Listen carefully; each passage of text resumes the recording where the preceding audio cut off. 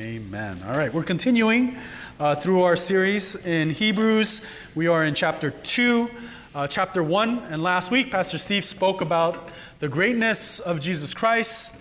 And chapter 1 is a clear text on the full divinity of God, of Jesus. So Jesus is fully God, all right? If there's anyone who wants to make a claim otherwise, we believe strongly that Scripture says Jesus is 100% God. He's not a lesser God in any way. He's not a smaller God in any way. He is God.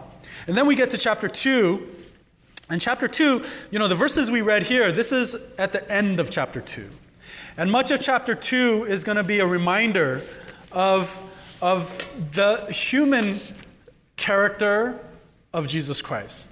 So chapter 1, we're reminded of the divinity, the greatness, God. Jesus is God. In chapter 2, we find a very important reminder that Jesus was fully man, and we're told why he was man, all right? So that's the text we're going to get into. I think it's a great text. All right. Let me ask a question, okay? It's a simple question. If there was a person, all right, a person, so an evil person, a bad dude, and this guy's life purpose is to take your child, your wife, your husband, your parent, your friends, your loved ones, whoever it is that you can think of here for this question. And their goal was simple. I will take your loved ones and I will put them into lifelong slavery. Lifelong slavery. And this slavery is not even just a physical kind of slavery. It's greater than that. It's a slavery that will define every moment of your life, how you live, how you make your decisions, because it will put you under this dark, crazy, powerful cloud and shadow of fear. You will not be free. You will not have hope. You will not understand peace. There will be stress, anxiety. You're not going to live the way you want to live. All right? What would be your response to that person? Right? Would you welcome that person into your home? Would you welcome that person into your heart, into your life? Would you even listen to what that person had to say if you knew what his purpose and goal was? Right? What's interesting about the passage we read here in Hebrews 2, the author describes Satan in no uncertain terms, right? Verses 14 and 15 make it clear to us what Satan's plan is. All right? He has a very clear purpose statement. I don't know if you guys are you guys have jobs where you go over vision statements and purpose statement, or if you have things like that, and you're tired of hearing it or what have you, or, I used to serve at a church where almost every meeting we'd start off with I felt like I was in a cult sometimes, kind of do a little chant with our vision statement and stuff like that. It was pretty interesting, but I never forgot what we were trying to do at that church. I don't know if you guys have that at work. Well, verses 14 and 15 presents to us the vision statement of Satan, right? If he had a website and you clicked About Me, right? And this would be his vision statement. The power of death. I would like to deliver every living human being into lifelong slavery through fear of death. That's my purpose, and that's my vision. This is something that happened and started at the very beginning of Scripture in Genesis. You have God creating man and putting man in in an awesome fellowship with himself. He puts him in paradise, the Garden of Eden, and he creates this situation and world where there is nothing to really desire. It's all there. It's provided for. Of course, certain tasks and responsibilities are given to mankind. He is to be the caretakers of the world, to rule over creation. Why? Not for their own glory, but for the glory of the Creator, for the glory of the King, to lead all creation in worshiping God. And there was this perfect situation and perfect setup to the point where, right, throughout the creation story, the thing that we keep hearing being repeated by God is after He creates, He says, it is good. All right? It's all good. But of course, Satan comes into the picture with a simple question. Do you think God will really kill you because you eat the fruit of that tree? All right? There was that one commandment that Satan kind of comes to man with and says, man, that really doesn't sound very godlike. It doesn't sound very merciful. For sure, you're not going to die if you eat of it. It was a great temptation, and it worked.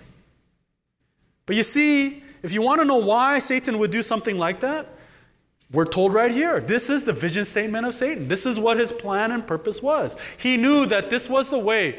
Once man disobeyed God, what entered into the world? Sin and death, the curse of sin and the curse of death.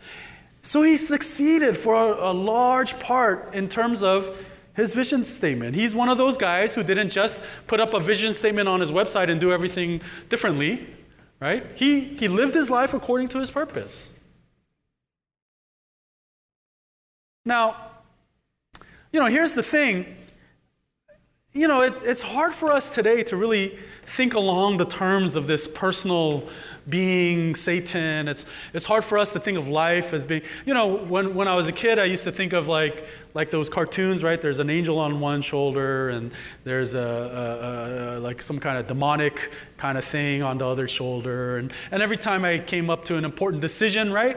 Just like the cartoon, it's like, who's going to influence my way of thinking, right? Who's going to convince me, right? Should I go to church today? All right, who's going to win out? Or should I, what should I watch, this or that? All right, who's going to influence me? All of these things. That's how I used to think. But today, I don't know, as we've gotten a little older, right, everyone, hey, by the way, you guys still all look young and great. Praise the Lord. It's hard for us to think of life like that, right? And we don't really, I don't know of too many parents who sit their kids down and says, hey, beware of Satan. Here's the plan and purpose and vision statement of Satan. Here's the guy you've got to be careful of. Sometimes I've given my daughter ridiculous warnings, right? Like I've told her to never get in front of a person driving a car who looks 90 years old. You don't know, brake, accelerator, you're not.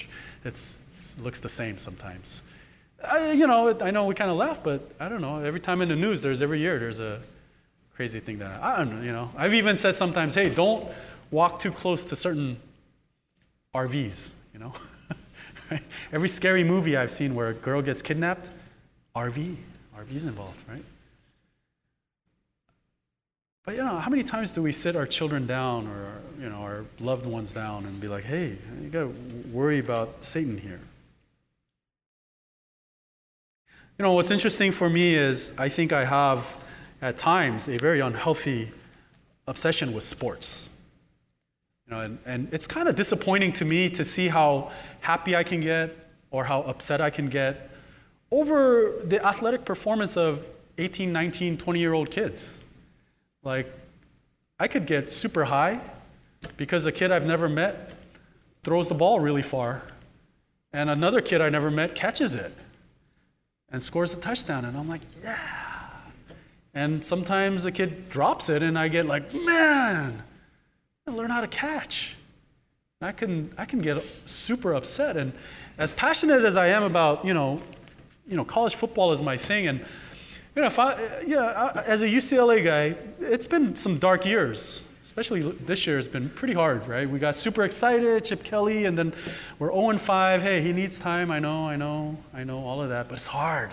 But there was one year where, USC, our arch nemesis, rival, whatever, I think at this point, I don't know if they still consider us rivals. They've beaten us so much. But, man, they were ranked number 1, undefeated, on their way to the national championship. We were on our way to nowhere. No one knew anyone on our team. We had Patrick Cowan as our quarterback. And it was one of the, no one expected but we beat them that year, 13-9. I was so happy. It's like one of these great joys in my career as a fan, right? A career as a Bruin. And just this week, I actually had the opportunity to meet one of the coaches from that USC team. And, I couldn't help it. I was asking him so many questions about football, and then finally I got to this. Hey, do you remember that 13-9 game? I was like, man, what happened? I was like, that was crazy. How did we win? What happened? And all of a sudden, his countenance, his heart, I could see the pain. This guy was like, bro, that was hard. That was tough. The next morning was so dark. And I really liked this guy. And all of a sudden I was like, oh, hey, but you guys had a great year. We sucked. And I became like his encourager. And I left that conversation being a little upset. I felt like God had robbed me of that one joy I had that season, 13-9. I no longer enjoyed that victory. I was like, man, imagine how rough it was for them. They thought they were going to, it was weird. I shared this silly, I know it's very silly, story about how quickly I had jumped ship on that 13-9 game. Only because I wonder if in a way this describes how we feel about Satan and his whole vision statement. It's a wonder to me how easily we sometimes listen, fall for, understand, or even side with his philosophies, his techniques, his strategies, his take on life. He wants us to be lifelong slaves, subject to the fear of death. No escaping that. That's his desire for you and I. There is no friendship available here between us and him. There is no common ground available here. There's no point of saying, well, I see where you're coming from when it comes to him. His purpose is so dark and so clear and so purposeful that we have no options when it comes to this matter. And the thing is, though, for a long, long time, there was no escape. There was no way to overcome his plan. Until verse 14 describes it to us, until Christ came along in the picture. And what does he do? Well, first of all, there's this description of the flesh and blood. And the children who share in flesh and blood, that's us. That's a description of us, the children of God, all right? We are flesh and blood, meaning we're human beings, we're people. But he himself, all right, Jesus himself, what does he do? He partook of the very same things, meaning he also became what? Flesh and blood. Now, why does Jesus become flesh and blood? Why does someone who is God and divine and creator and eternal, why does he become like us? So that through his death, he might destroy the one who has the power of death. That is, the devil. And right away, we see that point one of why he came and why he became flesh and blood was one, to destroy something. It was to destroy this lifelong slavery. It was to destroy this power. It was to destroy this plan. It was to destroy this purpose statement that the devil had. And you think about it, what was the only way to destroy it? Well, it was for him to die on our behalf, and then, after he died, to rise again from the dead, and to have victory over what? Death. This is amazing, you guys. See, one of the most important things that sometimes we don't think about all the time is that because of the fact that God is an unchanging, eternal, and just God, because of this truth, God could not say, look, the consequences of sin is death. And then the minute his children mess up, he couldn't say, okay, you know what, let me go back, and I'm going to change what I just said earlier. It's death for everyone except my children, just because whatever, they can do whatever they want, they're my kids.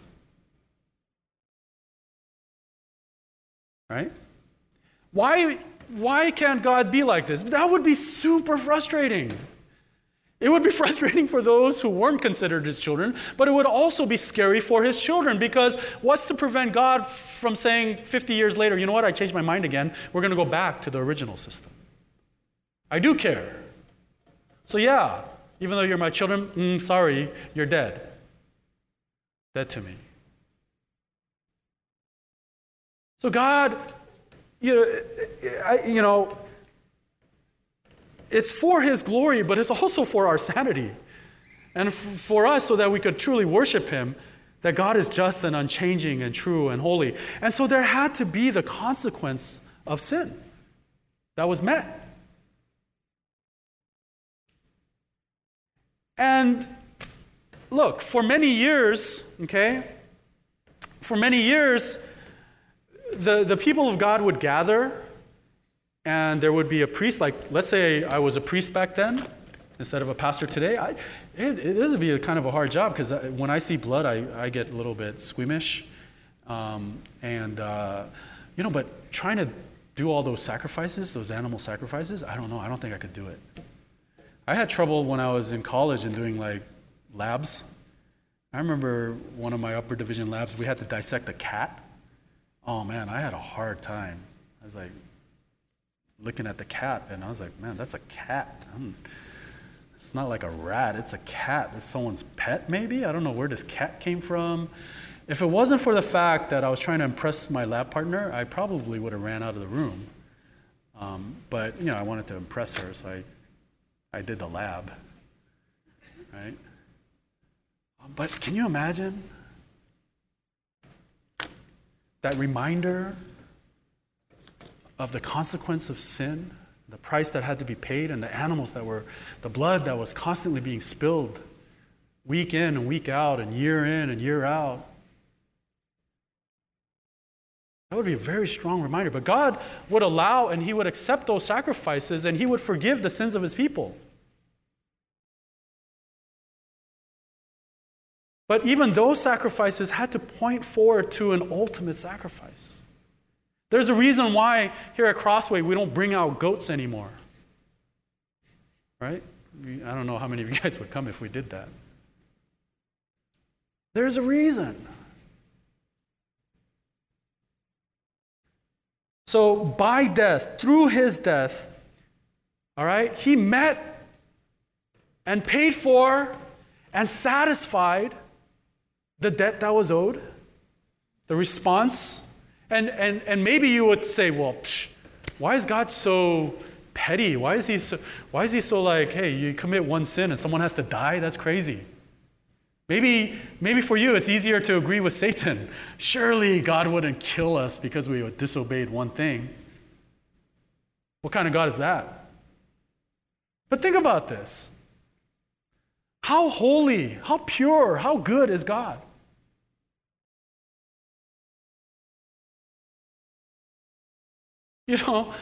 I went on a trip once to Mexico, and I didn't get to take a shower for 1 week. A whole week. Now, the thing is, I start to smell if I don't shower every day. I really have foul BO, body odor, just because I sweat a lot. But I didn't get to take a shower for a week. There was just no way to take a shower. The only running water we had was a small amount, and we used it to flush our toilets because we had to make a decision, right? And that's how it went for a week. But you know what? None of us could smell each other. There was about 30 of us doing this together. No one came to me and said, man, you smell. I never said that to anyone else until the day we got back, and the people who came to pick us up, they were nauseous. They were literally fighting nausea. I saw one lady run out of the room. I think she went to throw up because of how bad we smelled. But hey, we didn't know it. And the thing is especially true with sin. We just don't realize how horrible our sin is because we're just always hanging out with sinners. And we've been living our full life in the middle of sin, and we've been committing sin since day one. All we know a lot of times is our sinfulness and the sinfulness of others. It doesn't smell to us. But to a holy God who is perfect and pure and just in every way, he cannot stand to be in the presence of sin. And so he is 100% just when he makes the penalty and the consequence of sin death. He's not giving an unjust punishment. That is a just response. So none of us are allowed to cry out and say that is an unfair consequence to sin. No, it is fair.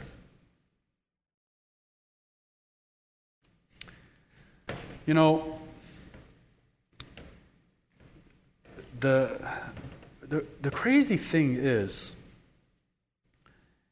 Jesus dies, but he doesn't stay dead. Right? See, that's the crazy thing. If he were to stay in the grave, I'm not sure what that would mean for us today. But he didn't stay in the grave. And the reason why that's important for us to remember today is because that fear of death that Satan wanted to use to put us into lifelong slavery, that means what? In the light of the resurrection of Christ, right? Think about it. Christ went into the grave and came out of the grave, and what does he say? Is that reality his alone, or is that also something he's going to share with us? Scripture makes it clear and abundantly clear that for his children, it's not only Christ who will experience resurrection, but it's also an experience for us. So at the end of our physical and temporal lives here on earth, we will experience eternal life forever.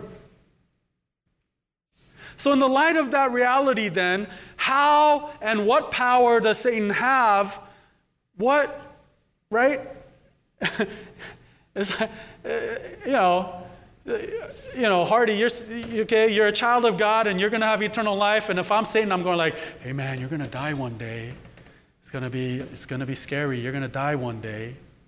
But you're like, I will. And of course there are certain things we fear as human beings regarding that death, but I'm going to live forever in the kingdom of heaven with my Lord and Savior. That's my ultimate reality.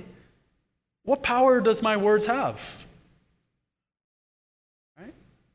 What strength do I have anymore? And, for those of us who are married, do you guys remember taking your marriage vows till death do us part? Have you guys ever thought about that? So basically, I've made a promise to my wife to be faithful, to love her. I've got one out. What's my one out? I've got to die. If I'm dead, I'm no longer bound by this oath. I'm freed, right? I said till death do us part, but if I die, I don't have to love you anymore. Well, that's the promise, right, that we've taken. I thought that was a very interesting promise. Well, I don't think that's exactly what it means, but think about this. Death and the certainty of death, right, is even greater than a love between husband and wife. I can only promise to love my wife until she dies, or well, I guess I could love her after she's dead, but until I die, right? That's the limits of. So that's why Shakespeare, when he wrote Romeo and Juliet, that's ridiculous. Because if you die, right? I mean, you're dead. Romeo, if you die, you're dead. You can't love her anymore. You're dead. Unless maybe I'm reading Shakespeare wrong, I don't know. It is kind of a hard book to read. But in Romans 8, all right, Romans 8, 38 to 39, Scripture tells us, "For I am sure that neither death nor life,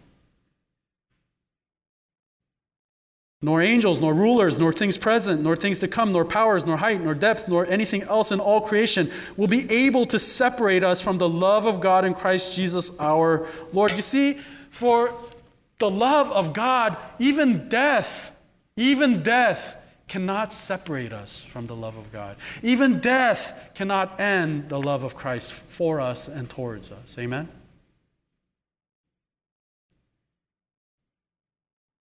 So not only is Christ the destroyer of death and the power of death, not only is he the destroyer of that slavery, that lifelong slavery, he is the deliverer. He delivers us into a life of hope, a life of love, a life of love that isn't even going to end with our deaths. It's a life of confidence. It's a life of joy. It's a life of knowing him and the power of his death and the power of his resurrection. He delivers us to this life. Amen? He doesn't die and then give us a terrible life. He doesn't die and rise again to give us pain. He does it to give us eternal joy. He is described in verse 17 as our merciful and faithful high priest. Right? That's awesome. Our merciful and faithful high priest. You know, the priest, had to go and represent man before God. Had to spill the blood so that God would forgive. Had to come into that presence to do that. Well, Jesus does it once and for all. He is the great high priest. But he is one that is full of mercy and faithfulness. And the reason why this is important to me is because, I think one of the really incorrect ways to understand what happened here is, all right, so if we use like a movie, right, like to think of Satan as this like really amazingly strong and powerful bad dude, he's Thanos or something, and his desire is to kill us all and put us into this slavery. And then what does he do? He kidnaps all of us. Now we're all his prisoners. We're all his slaves. And then, God wants to free his children, so he has to call Thanos. And Thanos is like, "I'll make a deal with you, God. If you give me your son, I'll give you your children. This is the price that has to be paid." And so it's like Satan was holding us hostage. He kidnapped us, and God had to give up his son in order to save us. That's not what happened at all.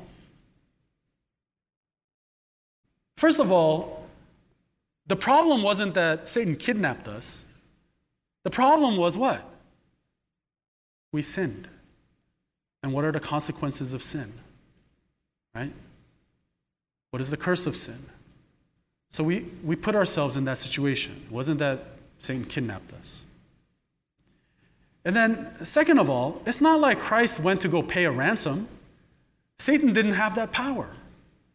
Christ became the merciful and faithful high priest on whose behalf is he pleading for? On our behalf, but to whom?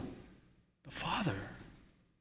He's trying to satisfy and appease the wrath of the Father, the holy and great high king and creator of the world. He's not trying to satisfy the ransom demands of Satan. You guys understand the really important difference here between what we're looking at? And Christ willingly went and became our great high priest. So he became our destroyer, our deliverer. And then if you look at verse 18, he is also our helper. All right? Because he himself has suffered when tempted. So again, this is relating to the fact that he became flesh and blood, just like us in every way. All right? When tempted, he is able to help those who are being tempted. He's able to help us, and I think the key word for me is able. He is able. Able. You know, when something goes wrong in our house, there's part of me that gets sad, and then there's a part of me that gets kind of happy because I get on YouTube and I look up videos on how to fix these things. And then I get excited, and I try to go to Home Depot and I want to fix these things. You know, something happens with the shower, I get excited, I want to fix it. And I'll watch a YouTube video. But if my wife catches me, I either have to lie to her what I'm trying to do, or I just have to give up. Because the minute she realizes my plan, what does she do? She stops me because she knows that I'm not able. Right? I'm not able to fix plumbing. I'm not able to do electrical stuff. I'm not a handy guy. I make things almost worse. And so she stops me. And you know, one of her famous lines, and I'll remember this, if you have to watch YouTube to fix it, don't do it. It's like, that pretty much X's a lot of things off my list. Right? Able, you guys, have you thought of that? God is able. The God who destroyed death and the power of death, the God who delivers us, this God is able to help us. Amen? Amen? He's able to help us. In hindsight, I thought maybe I should have redid how my outline went, the outline that was passed out. And maybe I would have done it that way then. God, Christ, Jesus the destroyer, Jesus the deliverer, Jesus the helper, our helper. But yeah, this is the same thing. Another commentator put it this way.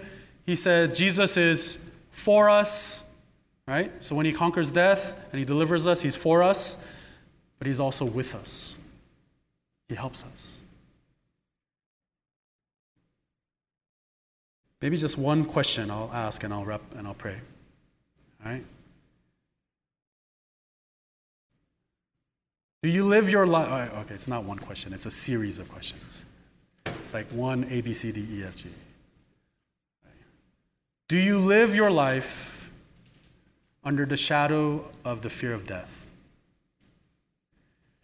Are you running around and trying to accomplish A, B, C, D, E, F, G before you die? Are you in this rat race of accomplishing something, building something, all these things so you could do it before you die? Maybe give it to your children before you die. Maybe make a name for yourself before you die. I don't know. Are we doing all of these things under the shadow of the fear of death? Does Satan still have a stronghold on our hearts, our minds, and the way we live our daily lives? Or do we place our confidence and trust in the destroyer of death, our deliverer, and our helper? Do we place all of our hopes in him, trusting in his promises and in his word, seeking to know him more and love him more, spending more time with him? Not because he has this great strategy for life before we die, but because he loves us. We want to be around him because of that great love. Right? Which is the way that we are deciding to live? Which is the path that we are deciding to take? Guys, there is no reason, 0, 0, 0 reasons why we should ever side with the devil and his philosophies and his thoughts on life and his take on life. We have 0 common ground. He wants to destroy us. 0 reason to choose that path. But we do have, right, our amazing Lord and Savior. My hope for all of us is that more and more, that we just love him and trust him. All right, let's pray. Dear Heavenly Father, we thank you for Hebrews and just, the reminders. These are things we know already, but sometimes I think we need to hear it again and to be reminded of the love of Christ, the passion and the purpose of Christ, and the desire that he had to destroy our bonds of slavery, to destroy our fears and our anxieties, and then to deliver us into this great life that's eternal and forever, and a life of joy forever in the kingdom of heaven, and to help us along that journey to get there, Lord. And Lord, we just pray that you would help us to love and trust Jesus Christ with all that we are and all that we have. In Jesus' name we pray. Amen.